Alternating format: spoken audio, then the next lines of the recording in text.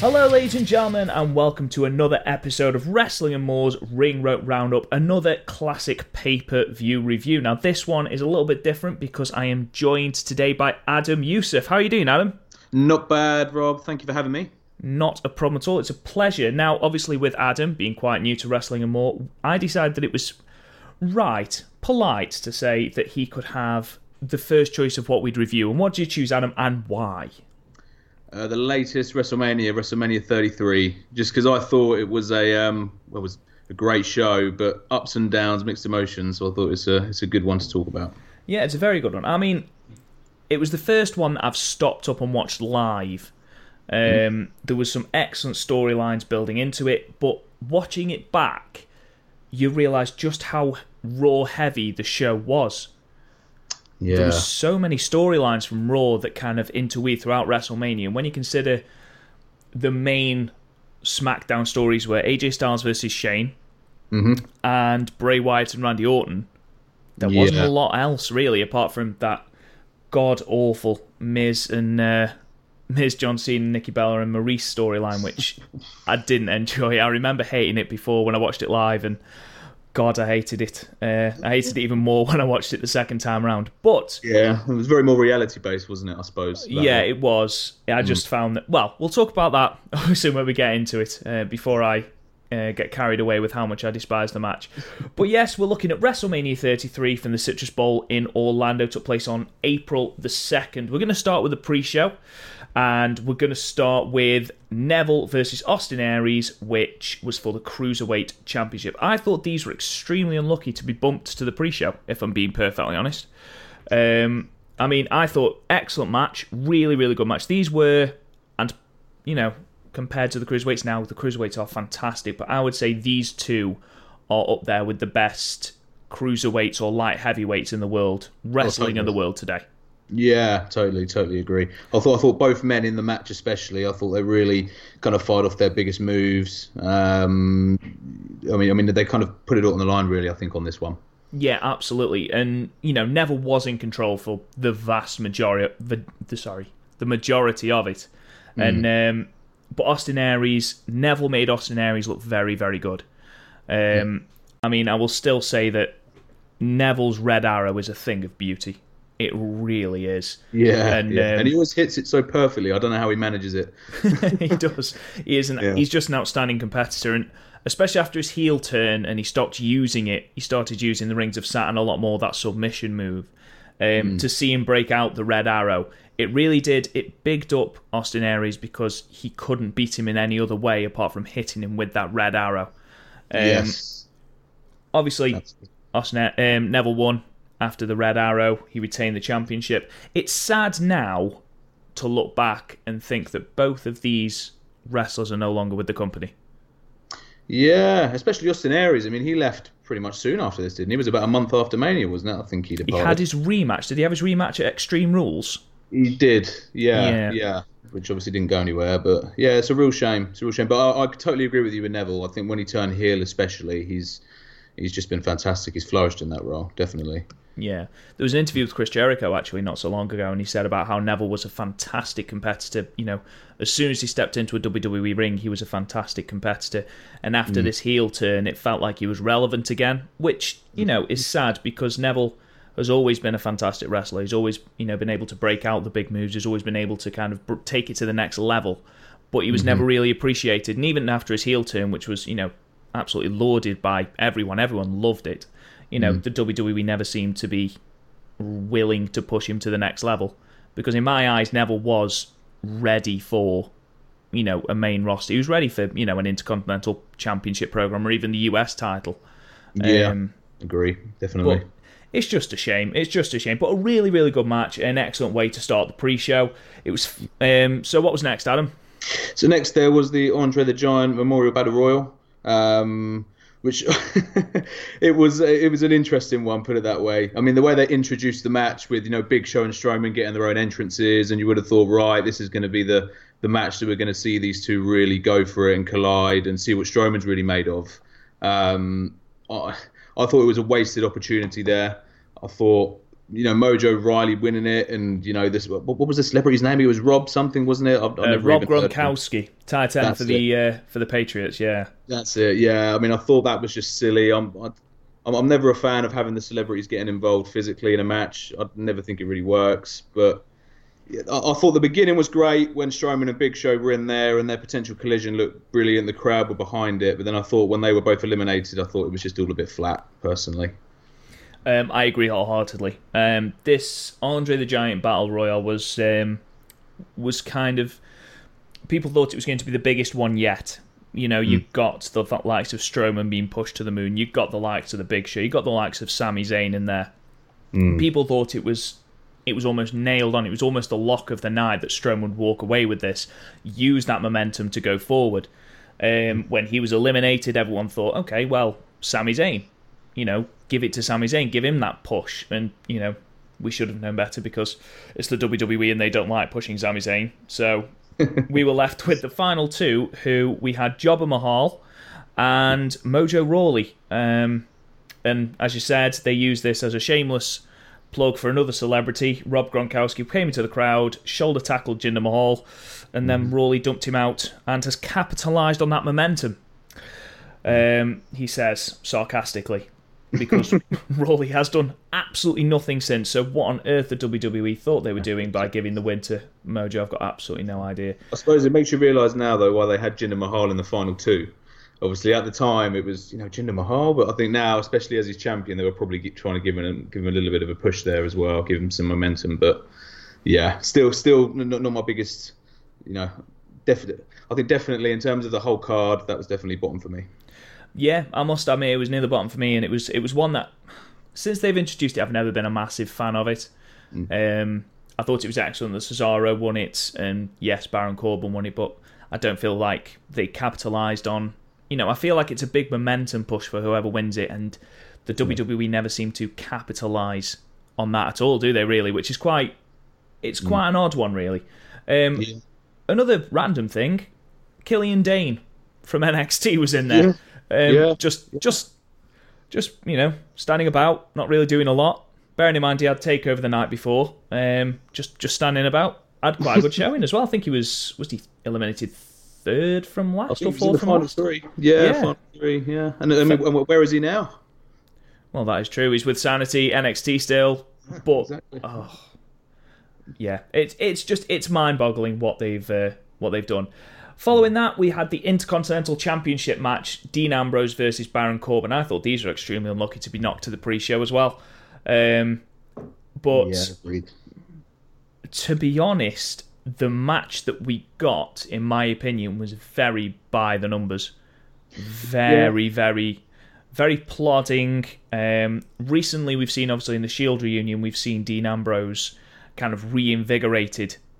He seems a lot more intense. We seem to have moved away from the slapstick comedy Dean Ambrose, which I know a lot of diehard fans hated. The hot dog cart, spraying people with mustard, and yet still calling him the lunatic fringe, which didn't really fit for me. But definitely. I mean, to be honest, I think the whole match just lacked energy. To be honest with you, the whole thing, it was all a bit flat. I mean, the crowd were never really into it either, so that kind of lacked the atmosphere. I think kind of the whole kind of story of Ambrose gutting it through the match with the injured ribs though, and then landing his home run shot. I thought that was a good direction, but it just never really clicked, if you know what I mean. I did like the way that they portrayed Corbin as quite arrogant. Yes. Just at the end. That was a nice storyline point. But up to this point, I mean, the feud had been really good. I was quite looking forward to it. They've had the spot with the forklift where Baron Corbin had tried to commit legitimate murder on Dean Ambrose, which, certainly added a lot to it. But then, it, like you say, it lacked intensity. And, when the feud has gone that far and you're on the biggest stage of them all, you'd expect more from the two of them. And Ambrose's title reign, and it did continue after this because Dean Ambrose won after a Dirty Deeds. When you consider that his title run continued to be quite boring and quite bland, it seems strange that they didn't put the title on Corbin here. Yeah, this could have been his time. I mean, it's funny with Ambrose. I think every title that he's held, he's never really been overly entertaining with it. even when he had the WWE Championship, I think all of his title runs have been pretty flat. I think the best one he's had is when he's with Seth Rollins as part of the Shield at the moment. But yeah, it wasn't a great match again, in my opinion. No, and they actually had a rematch, I believe, on SmackDown. Was it? It was literally 2 nights after, and that was a much better match. Because I think that was a street fight, wasn't it? It was. And it was such a better fight. I was actually there for that one. It was a much better atmosphere. It was brilliant. Yeah, it felt, watching it at home, so I wasn't as lucky as you, clearly. But it seemed like a much better fight. It seemed like both competitors were a lot more motivated. Whether they were just annoyed that they'd been bumped to the pre-show, or whether it was just a case of they hadn't been given enough to kind of go with, I don't know. It lasted 11 minutes. Yeah. So, they got a fairly good chunk of time. Not as long as the cruiserweights, but even so. Finally, we move on to the main card. The first match, Adam. What was it? So it was Shane McMahon versus AJ Styles. It was indeed. What do you think about this match? Going into it, I wasn't really expecting a lot because it's a one-on-one match with no stipulation, and Shane McMahon really flourishes in those cell matches and the big spots. But I thought it was good. I actually thought it was good. I mean, I thought I thought Shane did a lot better in the ring than I was expecting. I thought AJ Styles obviously carried a lot of it. When Shane started bringing out the big spots like the coast to coast and things like that he normally does, that always adds energy to it. But yeah, I mean, I thought it was pretty good, to be fair, in my opinion. Yeah, in my opinion, I thought it was a lot better than it had any right to be. I will say to everyone that Shane McMahon should not be in a wrestling match because he's not a wrestler. Yeah. And especially when he's taking up main event spots in pay-per-views, he shouldn't be there. And I understand the WWE feel he's an excellent draw. I disagree. That's just me being a smarky fan, though, I suppose. But in this match, he proved me wrong. I mean, I know he was in the ring with AJ Styles, which always helps. Always. Yeah. But this, and I think the lack of a massive spot really helped. Yeah. You hadn't got him jumping off the Titantron, you hadn't got him jumping off the cell. It was a really, really good match. There was a couple of things I noticed. 1 minute in, and I think it was 53 seconds in, Shane was sweating like a pig. Yeah, he was. He was absolutely sweating. And this was at the point that JBL said, this man is in peak physical condition. I just thought that was really funny. I mean, it's my favourite Shane match by far, like I said, because of, he concentrated on actual wrestling. There was some really, really good reversals as well. There was an excellent spot where Styles tried the springboard 450 and Shane reversed it into a triangle chokehold, which was then reversed and turned into a one-armed Styles clash. Thought that was really, really good chain wrestling. Yeah. And it turned into a really, really good match. I'll tell you what, though, I wasn't happy with Shane McMahon kicking out of that, though. No, I thought that because the Style Clash has put away so many wrestlers. Yeah. Actual legitimate wrestlers. John Cena, for example. Yeah. And Shane McMahon, the Terminator Shane McMahon manages to kick out. But, it added to the drama. And the crowd got into it as well, which was really good. The crowd was supporting that. They were getting behind Shane. My major gripe with this was that it was the same table spot that they used on an episode of SmackDown either the week before or 2 weeks before, where Shane had gone through the table with Styles. It was like, well, if you're going to do something like that, don't do the same thing. Yeah. I suppose in a match like that, in my opinion, I mean, with Shane, you're always going to be limited. Unless there's a stipulation, I think you're always going to be limited in what you can do. I mean, there's two big ones, are the coast to coast and then the jump off onto the table, aren't they? So I think it's a difficult one with him. But, like we said, I think I think great effort from him, really, ultimately. Yeah, absolutely. And to be honest, looking at now, I thought his match with Kevin Owens in the cell was a really, really good match as well. So maybe I'm being proved wrong. But Styles wins after Shane botched a shooting star press. Shane McMahon performed a shooting star press. Yes, I mean, he missed. That doesn't happen very often. No, I mean, most legitimate wrestlers struggle with that move. This man he's mid-40s. I don't know his actual age, but I know he's mid-40s. But he botches that. Well, he doesn't botch. He misses it. AJ rolls out of the way. AJ hits him with a phenomenal forearm. I mean, anyone can jump from a high thing, but it takes genuine talent for someone to execute a shooting star press. Just ask Billy Kidman. Yes. So, yeah, a really good match. One that was better than I anticipated it being and better than it had any right to be, in my opinion. But an excellent start to WrestleMania. Definitely. This was followed. I was genuinely upset that this was this low on the card. Match 2 of the main card was Kevin Owens versus Chris Jericho for the United States title. I mean, this was the best storyline of the... this is going to be the best storyline of the year by an absolute mile. Of 2016, moving into 2017, I absolutely loved the dynamic between Chris Jericho and Kevin Owens. Yeah. Yet, it was knocked down the card by that bloody Miz John Cena match. But can't wait to get to that one, Rob. It really annoys me. Yeah. But Kevin Owens is absolutely fantastic. One of my 5 top wrestlers of all time. He's such... I hate using this word because it makes me sound like I'm about 50, but he's such a badass. And then Jericho comes down. He looks brilliant, despite the fact that he's pushing mid 40s. Or it feels like it anyway. The huge list of Jericho as he came down. And, to be able to get the word stupid idiot, a scarf, and a clipboard with a list on it to the degree that he did just goes to show the charisma of this man. Oh, he's incredible. I mean, I know. Chris Jericho he's absolutely. Incredible. His whole career, he's been brilliant. And I think this particular run that he's had, in my opinion, has probably been, I think definitely top 2 in terms of the runs that he's had. He was just phenomenal. Yeah, I really enjoyed his heel run in 2008, but this was fantastic. Yeah. Just everything he did turned to gold, and the dynamic he had with Kevin Owens was just, it added so much to it. Little tidbit, it was the 14th WrestleMania match for Chris Jericho, which ties him in 6th with Bret Hart. Yeah. That is some going, to be perfectly honest. Yeah. And the top 2 were in action later on in the night, with Triple H second and Undertaker first, I believe. Okay. Anyway, a really, really good match. I thought both men, again, left it all in the ring. Really, really good match. The one thing, and it is a very, very small thing, I thought that Owens brought the intensity that the match should have had. You've got 2 best friends. He utterly destroyed Chris Jericho in the Festival of Friendship segment. And I'm talking, I genuinely thought he'd gone too far. But in this, Jericho didn't seem to have that same ferocity, that same intensity that you'd want him to have. It's almost like he thought, well, you've lost Universal title to Goldberg, so that'll be enough. Yeah. And it was, I can kind of see where he's coming from. He wanted to let the wrestling do the talking, and it was an excellent match, and I don't want that to take away anything from this match. I thoroughly enjoyed it.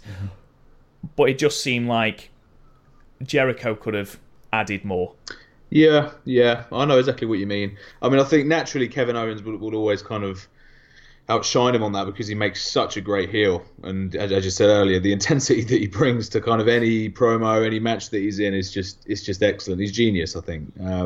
But yeah, I mean, I do agree with Jericho. Yeah, I mean, I think on that, in the ring especially, could have brought a little more ferociousness out. But I still think it was a great match. But I think they were just a few beats away from it being a true classic. Yeah, absolutely. I think it went just a touch too long. Yeah. And it started to slow down in places, but there was some absolutely excellent passages of wrestling.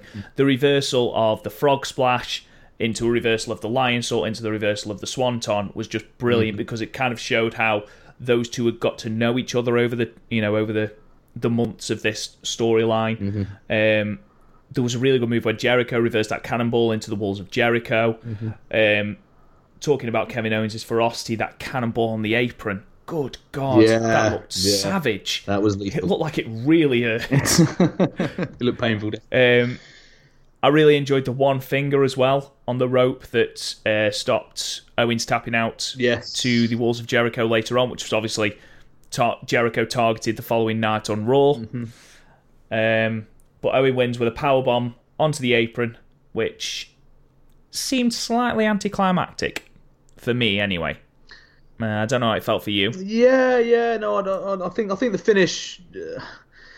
Yeah, I mean, to be honest with you, I did quite enjoy it. If I'm honest with you, I mean, I didn't really have a problem with the whole finish. I just thought that the only problem, like I said, the only really suppose issue was it was just not quite up to that kind of true classic point in terms of ferociousness and intensity. That was it for me. But everything else I quite enjoyed. Yep. Yeah, good match. Very good match. Yeah. Match 3. What's next, Adam? This was great. I really enjoyed this. This was the Fatal 4-Way elimination match for the Raw Women's Championship. Nia Jax, Bayley, Sasha Banks, and Charlotte Flair. Yeah, another really good match. To be honest, there's very, very few poor matches on this card. I will say that now, for those people waiting for us to slag a match off. But the main thing for me was, why did Bayley come out first? Yeah, as the champion. Yeah, I know. I've never been, to be honest with you, I've never been Bayley's biggest fan, so I won't comment on her too much. But yeah, no, don't worry, because in my notes I've got something about Bayley as well, so don't worry. Oh, good. But yeah, yeah. But yeah, to be honest, I thought that Charlotte is, in my opinion, a cut above. You know, Sasha just about reaches that level, but Charlotte just feels a cut above everyone else. She feels like the main person in that division, and her entrance, she just walks down in that robe, the fireworks go off, you feel like you're in the presence of wrestling royalty. Yeah, she's brilliant, especially as a heel. Yeah. I mean, I'm not into a face turn at the moment, but as a heel, she is fantastic. The facial expression she pulls, you know, the storytelling she can do in the ring, and the fact that she can perform, you know, unbelievable spots off the top rope, which we'll get into in a minute. Just absolutely fantastic. Wasn't a fan of Sasha's car, I'll be honest, that she used to get down to the ring. Wasn't a fan of that, especially as they made Nia Jax walk, and Charlotte and Bayley. So explain that to me. I suppose she's the female boss, though, isn't she? So she can have what she likes, right? That's true. Yeah, that must be what it is. I think that must be what it is. I really enjoyed the ganging up on Nia. I thought that was really, really good. I thought it was a bit predictable. I could see that was coming. You know, as soon as you see a Fatal 4-Way and you've got kind of the big monster who they've been building on Raw since she arrived, you thought, well, she's going to be out early. You know, especially if it's elimination as well. So I thought, you know, I mean that was coming. I could see that coming from a mile off, to be honest. But fair play. Yeah. To be fair, I think it was the fact that it still made Nia Jax look strong. Yeah. It wasn't the fact that they triple teamed her and she was out straight away. You know, it took a lot for them to get her out, and I thought that it could, if done poorly, damage her momentum. Yeah. Which you don't want. Yeah. But yeah, with all three of them then ganging up on her, there was some really good moves. The move that eventually eliminated her, which was the double suplex, aided by the big boot of Charlotte, with all three then pinning her at the same time. I really enjoyed that. Yeah. Really thought that was good. And then we got into, I suppose, the actual triple threat, which was Sasha, Charlotte, and Bayley. You mentioned earlier about you've never been Bayley's biggest fan. If Bayley had not got the belt on, I would not have known that she was champion. Yeah. Nothing about her in this match painted her as a champion for me.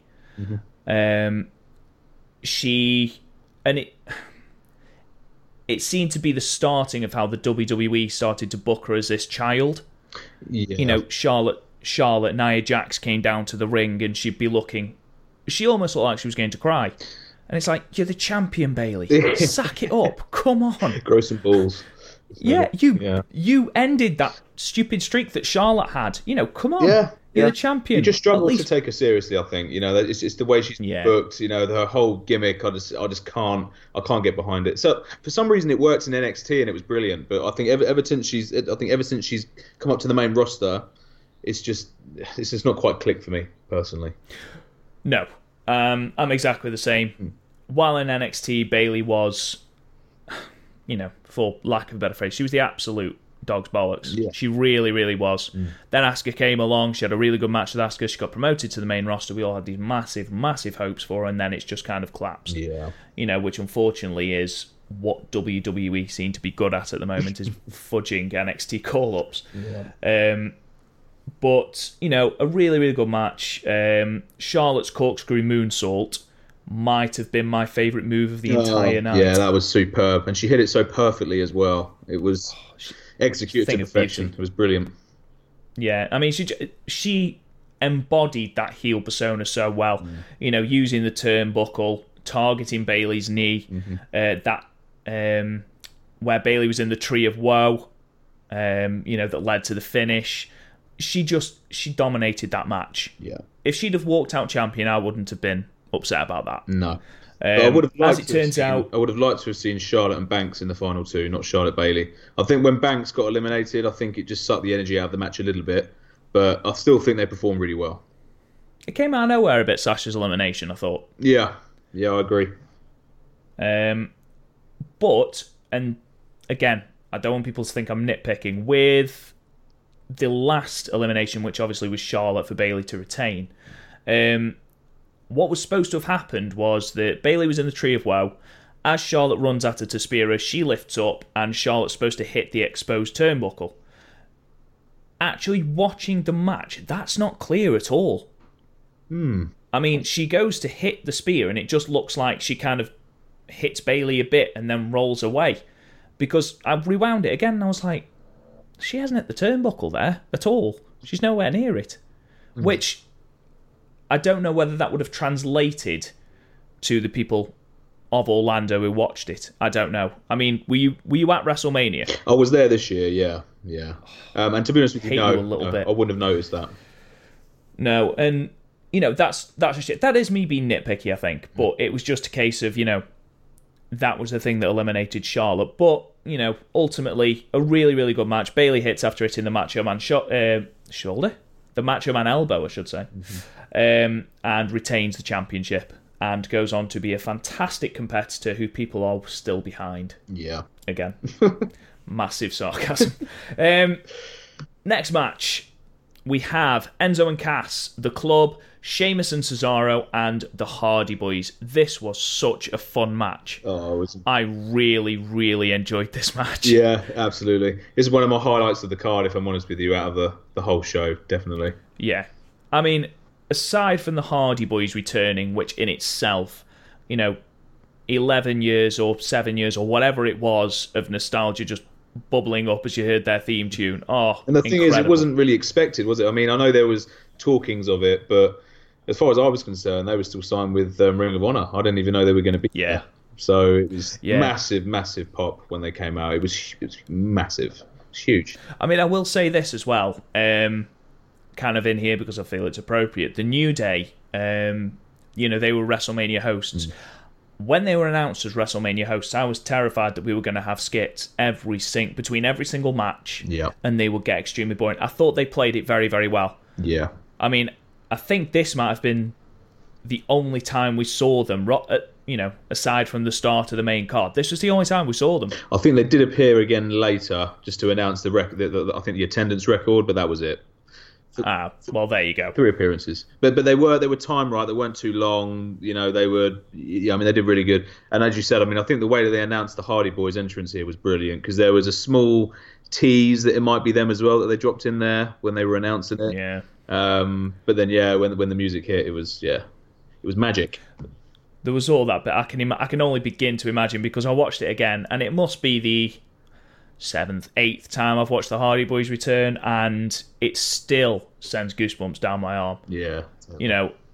It'll be interesting to see as well whether Cole knew that they were coming back.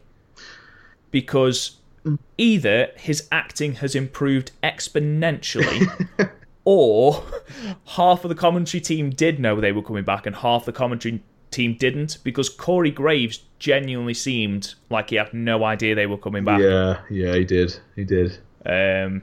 But, a fantastic match.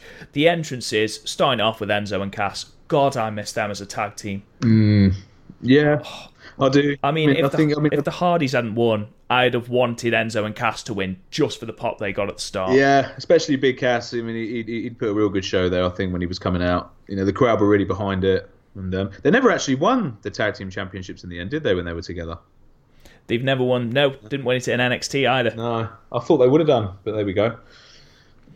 Yeah, I mean, to be perfectly honest, like you say, Cass had a fantastic showing throughout the match as well. Yeah. A And obviously, I know that Vince likes big dudes. So perhaps this was kind of the start of seeing how people would take him as a singles competitor, because obviously he had this the heel turn. I know he's injured at the moment, which is a shame, but maybe he'll come back and people will like him more. I miss Gallows and Anderson being built as a dominant force, because Lord, no, I genuinely forgot. This is how sad it is now. I genuinely forgot the club's entrance theme, because they are so often given the jobber entrance on Raw. Yeah. I think they're not having the best of times, are they? Really, especially this year. It's they've just been a bit flat. When they come out, it's just all a bit of a snooze fest, isn't it? But it's such a shame, because I do like the club. I love Gallows and Anderson. I think, if used correctly, they could be brilliant. But absolutely. The WWE's failing on them a bit right now, which is a shame.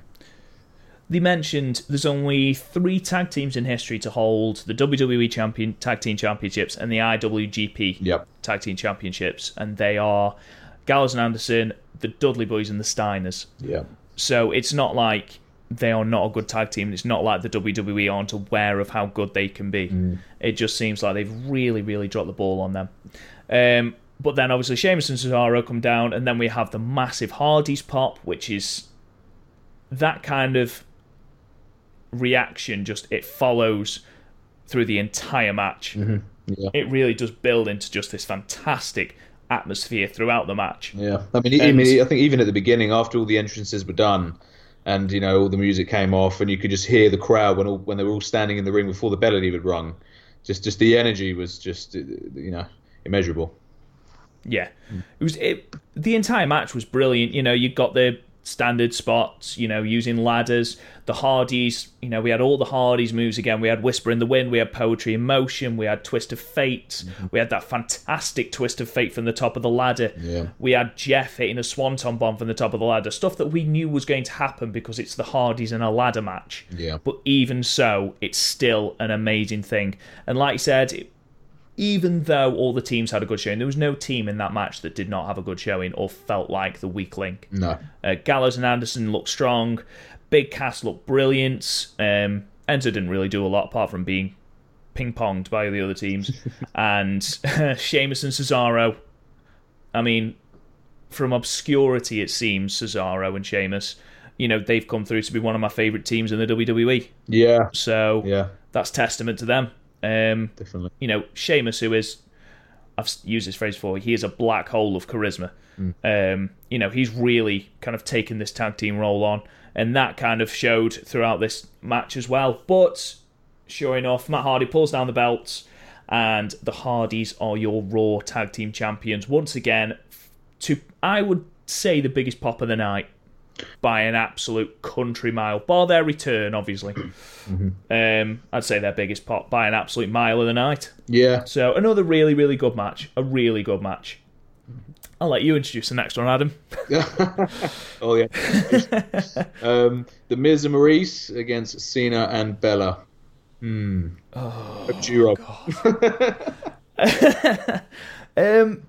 The only thing that I've got to say about this is the vignettes that The Miz and Maurice did, the Lost Total Bellas episodes, which were brilliant, thought they were really good. They portrayed John and Nikki as being a very showbiz couple. Everything was done for the cameras. And then John and Nikki win, and John proposes to Nikki in front of the cameras at WrestleMania in front of however many thousand people, completely proving Miz and Maurice right. So I'm sitting there going, I don't understand this. But the match was very by the numbers. Although it seemed at one point that Miz had turned from heel to face because the crowd were just absolutely loving him. Absolutely loving them some Miz. Maurice didn't really do a lot apart from slap John Cena. It seemed like a match simply to boost egos and to get over Total Bellas. It was all very underwhelming, the whole thing, really. But I mean, I thought that I did think that the initial build that they had on kind of SmackDown, probably the last 2 weeks rolling into it, I thought the kind of blurred lines between what was real and what wasn't. When they were a bit like how you saw it with Cena and Reigns recently, but Cena became a bit more reality based. So we talked more about kind of why he hasn't been main eventing WrestleMania for the past 5 years and stuff like that. Proving Miz wrong in that sense. I thought that kind of really brought home. To especially some of the more fans that are on the internet, kind of brought them a bit closer to Cena, if you know what I mean. So yeah, I thought that was good, but I thought the match itself was just, after a half decent build, I thought it was just highly underwhelming, really. Yeah, and especially as it followed the tag match. Cringe. Yeah, you're following the Hardys' return with that. I suppose they're trying to get that, that good feeling, and they want it, for John Cena and Nikki's engagement, and obviously wish them nothing but the best, but it felt very contrived. Yeah. Next, we had the unsanctioned match between Rollins and Triple H with Stephanie McMahon. 7.5 minutes. 7.5 minutes Triple H's entrance lasted. Yeah, it was incredible, wasn't it? It was brilliant. Yeah. He looked, again, he looked brilliant.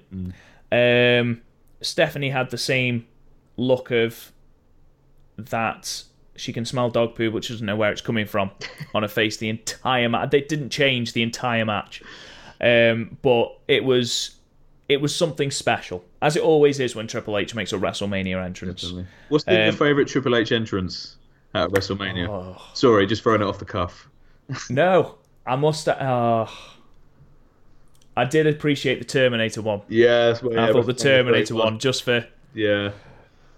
What about yours? Yeah, I'm exactly the same. The one at 31 against Sting. I thought that was just, that was something else.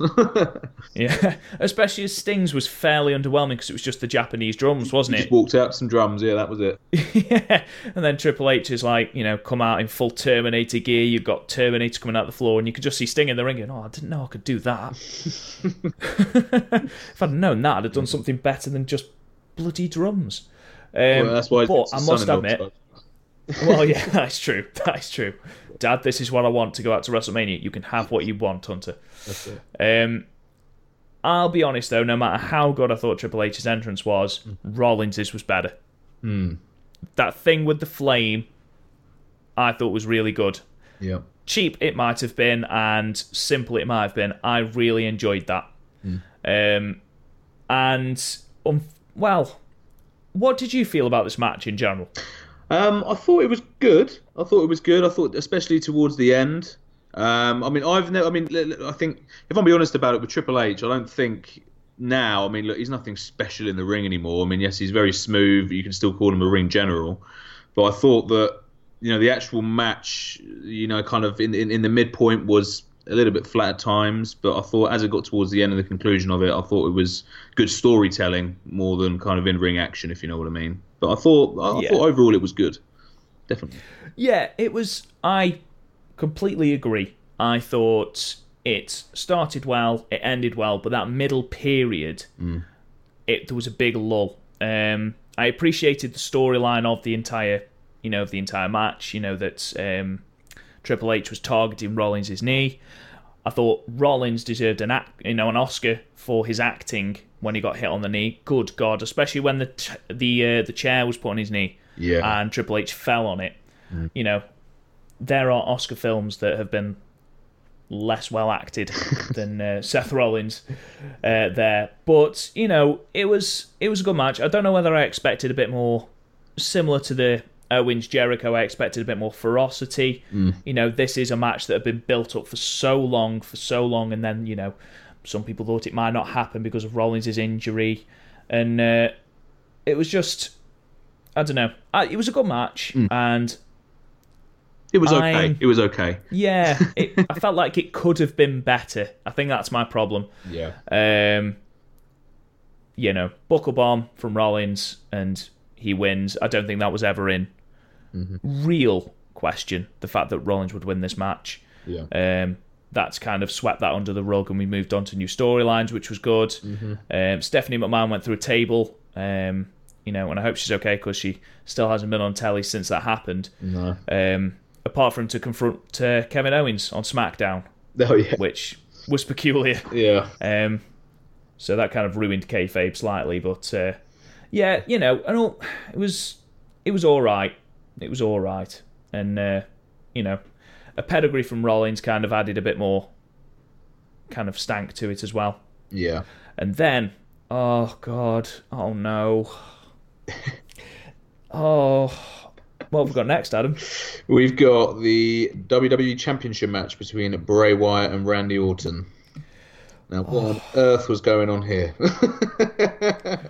Right, I have waited for years for Bray Wyatt to hold this title. Oh, totally. Waited Yeah. for so long for Bray Wyatt to get this title because he is criminally underused. The Elimination Chamber match where he won the title was a really, really good match. He looked dominant. Yeah. Good which win. was amazing. Sister Abigail was booked like it was like the F5. No one was kicking out of that. He'd beaten Cena, he'd beaten AJ Styles, and walking into this, I couldn't see Randy Orton walking away with the title because why would you put the title on boring face Orton? Sure enough, 11 minutes later, Randy Orton walks out the new WWE champion. And it was the worst match of the night. It was, yeah, definitely. I mean, the whole kind of supernatural elements were just a little bit weird. Did you not think? I mean, all that stuff in the ring.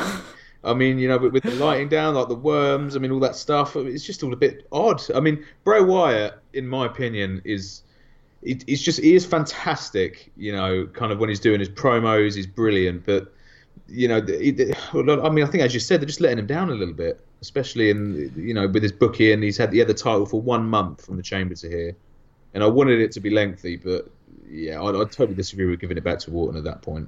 Definitely, the fact that he hasn't had his rematch yet kind of annoys me as well. I mean, as you might guess, Bray Wyatt's my favourite wrestler, which is an interesting choice, let's say, but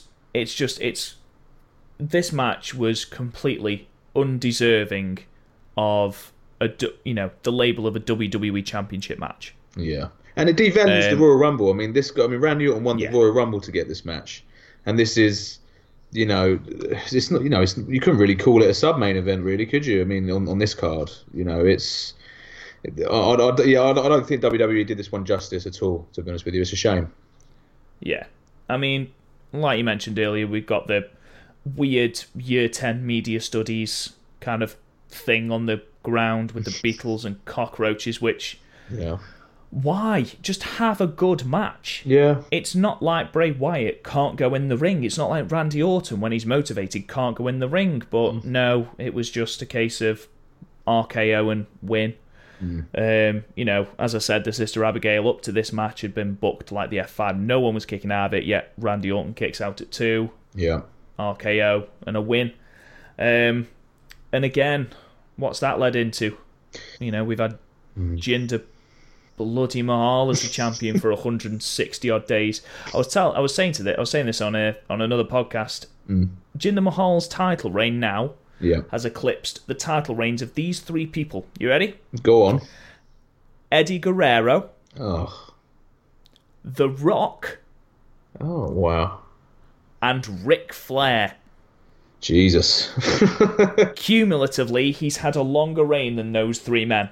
That's madness. What's going on? So WWE would like us to talk in the same way about Jinder Mahal as we talk about the Nature Boy Ric Flair.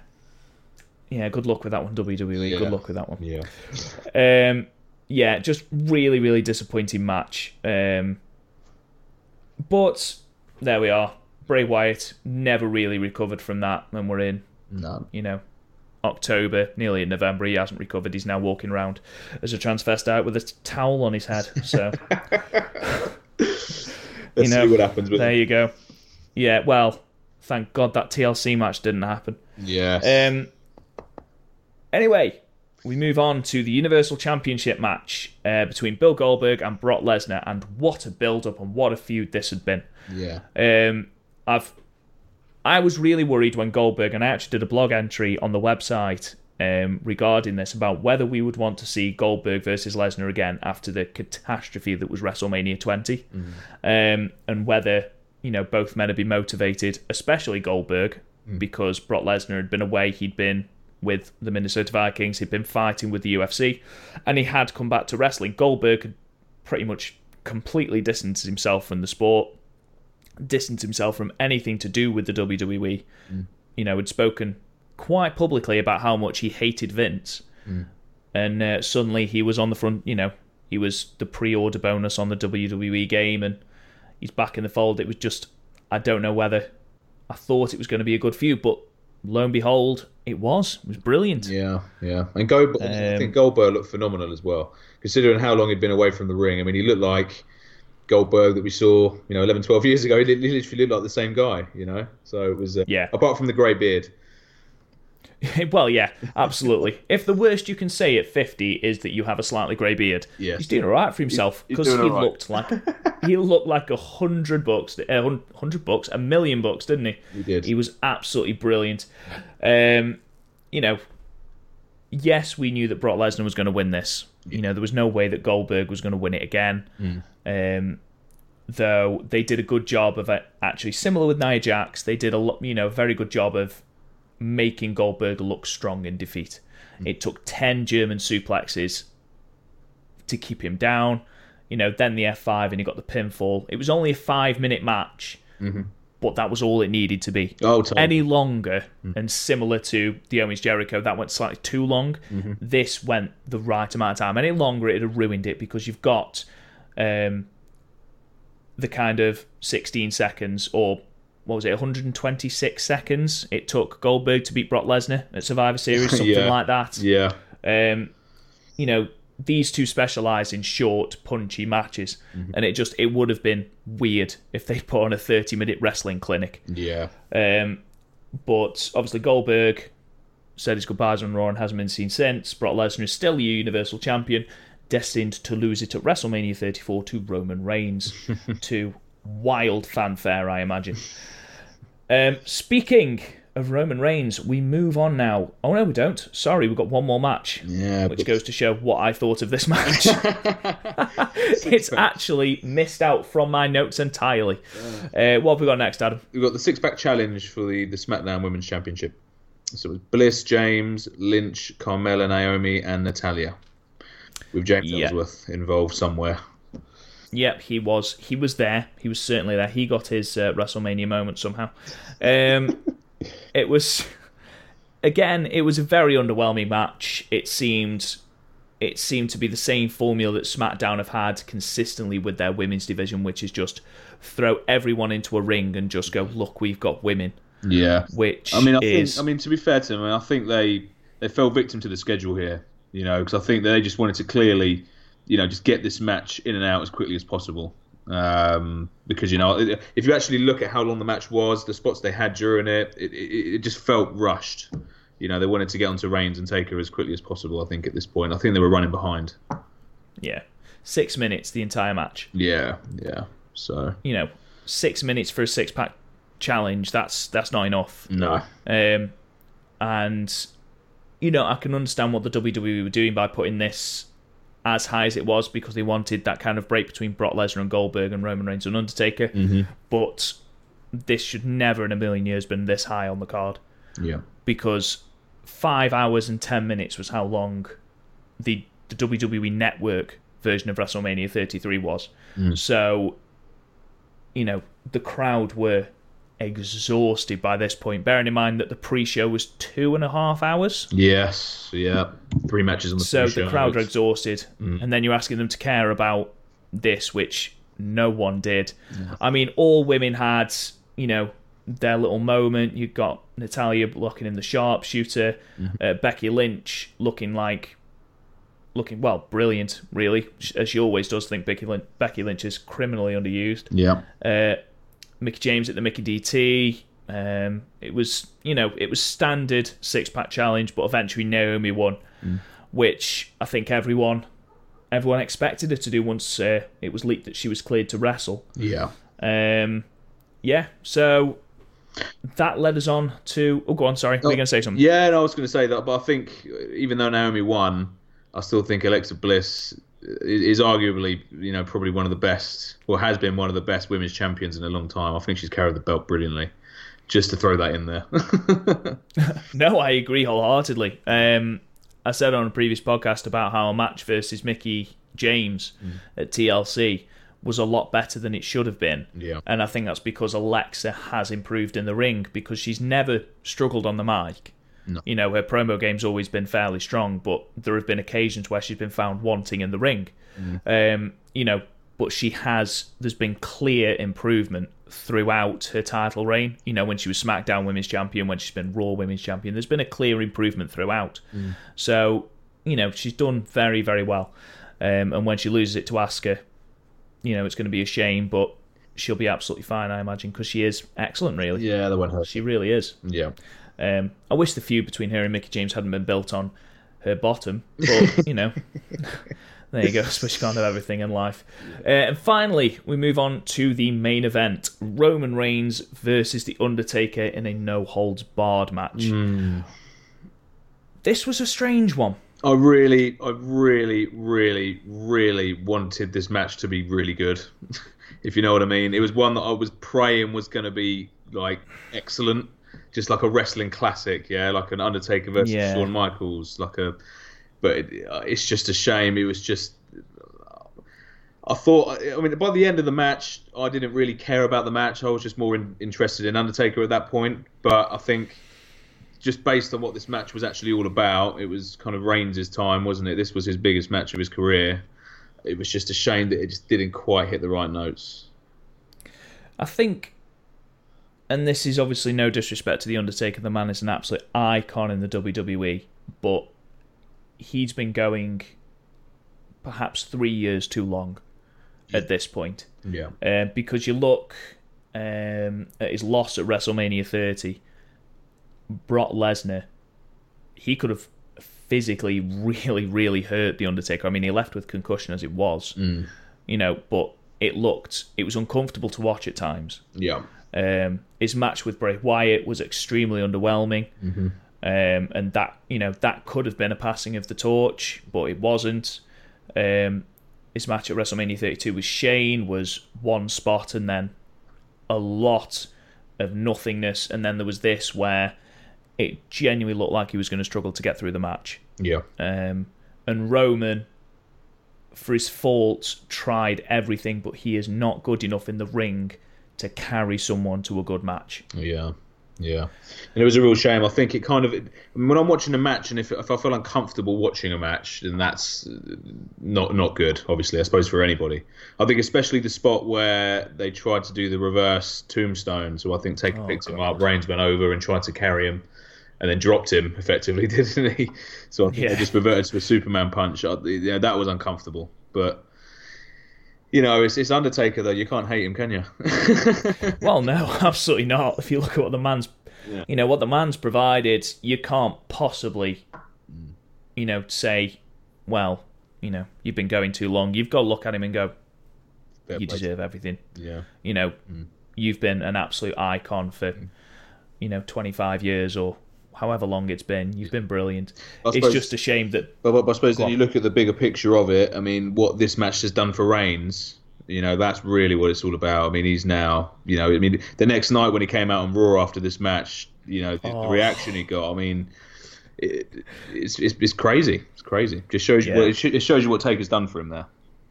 It does, and that's good to see that Taker is still putting over, you know, younger talent, as you know he would do at his age. You know, he's got nothing to gain from crushing younger talent. But similar to you, I wanted this to be like Taker versus Triple H at 28. Yeah. You know, with Shawn Michaels as the guest referee. You know, that kind of match. But I suppose with Taker's age as well, you've got to take that into account. Like you mentioned, the tombstone spot, that was botched. There was a Hell's Gate spot, but that was applied in the wrong way. There was a power bomb from Reigns that looked bad. But, you know, Reigns won after what felt like about 56 spears, which I suppose in his retirement match is the least you could do for The Undertaker. I just wanted, or just felt, that Reigns could have gone heel in this. You know, because he was never, ever, ever going to be face against The Undertaker. No. Similar to John Cena versus Rob Van Dam at ECW One Night Stand, where the crowd turned John Cena heel because there was no way he was going to be face. No, that was a riot. Oh my God. Oh my life. Yeah, it could have been. Yeah, just think about that, Roman Reigns. It could be worse. But like you say, the reaction you got on Raw, but the way Reigns handled it as well. Oh yeah. Just a couple of words. This is my yard now. Drop the mic and left. Perfect. Absolutely perfect. And if you'd have had Roman Reigns go as full heel then, even for 6 months, and then turning face again, I think he'd have got a better reaction. Now we've reformed the Shield, in my opinion, far too early. They've only not been a faction for 3 years. Just to try and get Reigns cheered at 34, but that's not going to happen because the Shield, supposedly, if you look at the WWE rumours, that's not even going to be the case because Seth and Dean are going to be fighting at WrestleMania 34. Yeah, I think it will keep. I mean, they'll keep that running until the Rumble, I think, and then things will change. But yeah, it's an interesting one. It was, it was a good send off for Taker as well. I think the end of Mania when he kind of went down into the entrance ramp and then you heard the gongs and then that was it. I thought that was just a way of, it's obviously over for Taker. Do you think we'll see him again, or do you think he's done? I hope not. Yeah. To be perfectly honest, I feel that was the best way for Taker to leave at WrestleMania, which is so synonymous with the Undertaker now. The way he put his hat and his jacket in the ring. He broke kayfabe, went and kissed his wife. And then sank into the ring. There's no way you can emulate that. Yeah. For a second retirement. No. He's not Ric Flair. He can't keep retiring. He's not Mick Foley. Just going back to the women's match, when Charlotte came down, I think it was Cole said, and this is the robe that Ric Flair wore at his retirement match at WrestleMania 24. I was like, it wasn't his retirement match, though, was it? Because he fought in TNA. Yeah, it was god awful. Yeah. But yeah, it was an excellent match in the respect that, what it has brought on. It wasn't great in ring by any stretch of the imagination. It certainly wasn't one of the main events that will last, live long in the memory wrestling wise. But like I say, for what it's done to Reigns, for the send off it gave Undertaker, it's certainly memorable for that. Definitely. I felt the whole kind of pay per view was very much kind of out with the old and in with the new, if you know what I mean. So you had Rollins going over Triple H, Reigns over Taker. Even I suppose, Styles over Shane. Shane's very old school as well, but Shane will go down to anybody. But yeah, I just felt that was the whole kind of theme of the night, minus the Hardy Boys, of course. Oh, good grief, the Hardy Boys! Yeah. But you know what? The Hardy Boys, yes, that was pop of the night. That was moment of the night by an absolute country mile.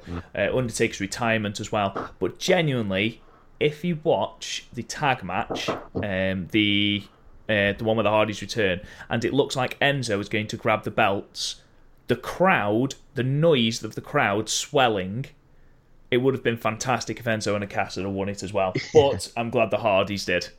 Once the Hardys came back, it was never in any doubt that they were going to come back and do the job for someone, was it? No, definitely not. But overall, a really, really good pay-per-view, an excellent one to choose for the first one. Well done, Adam.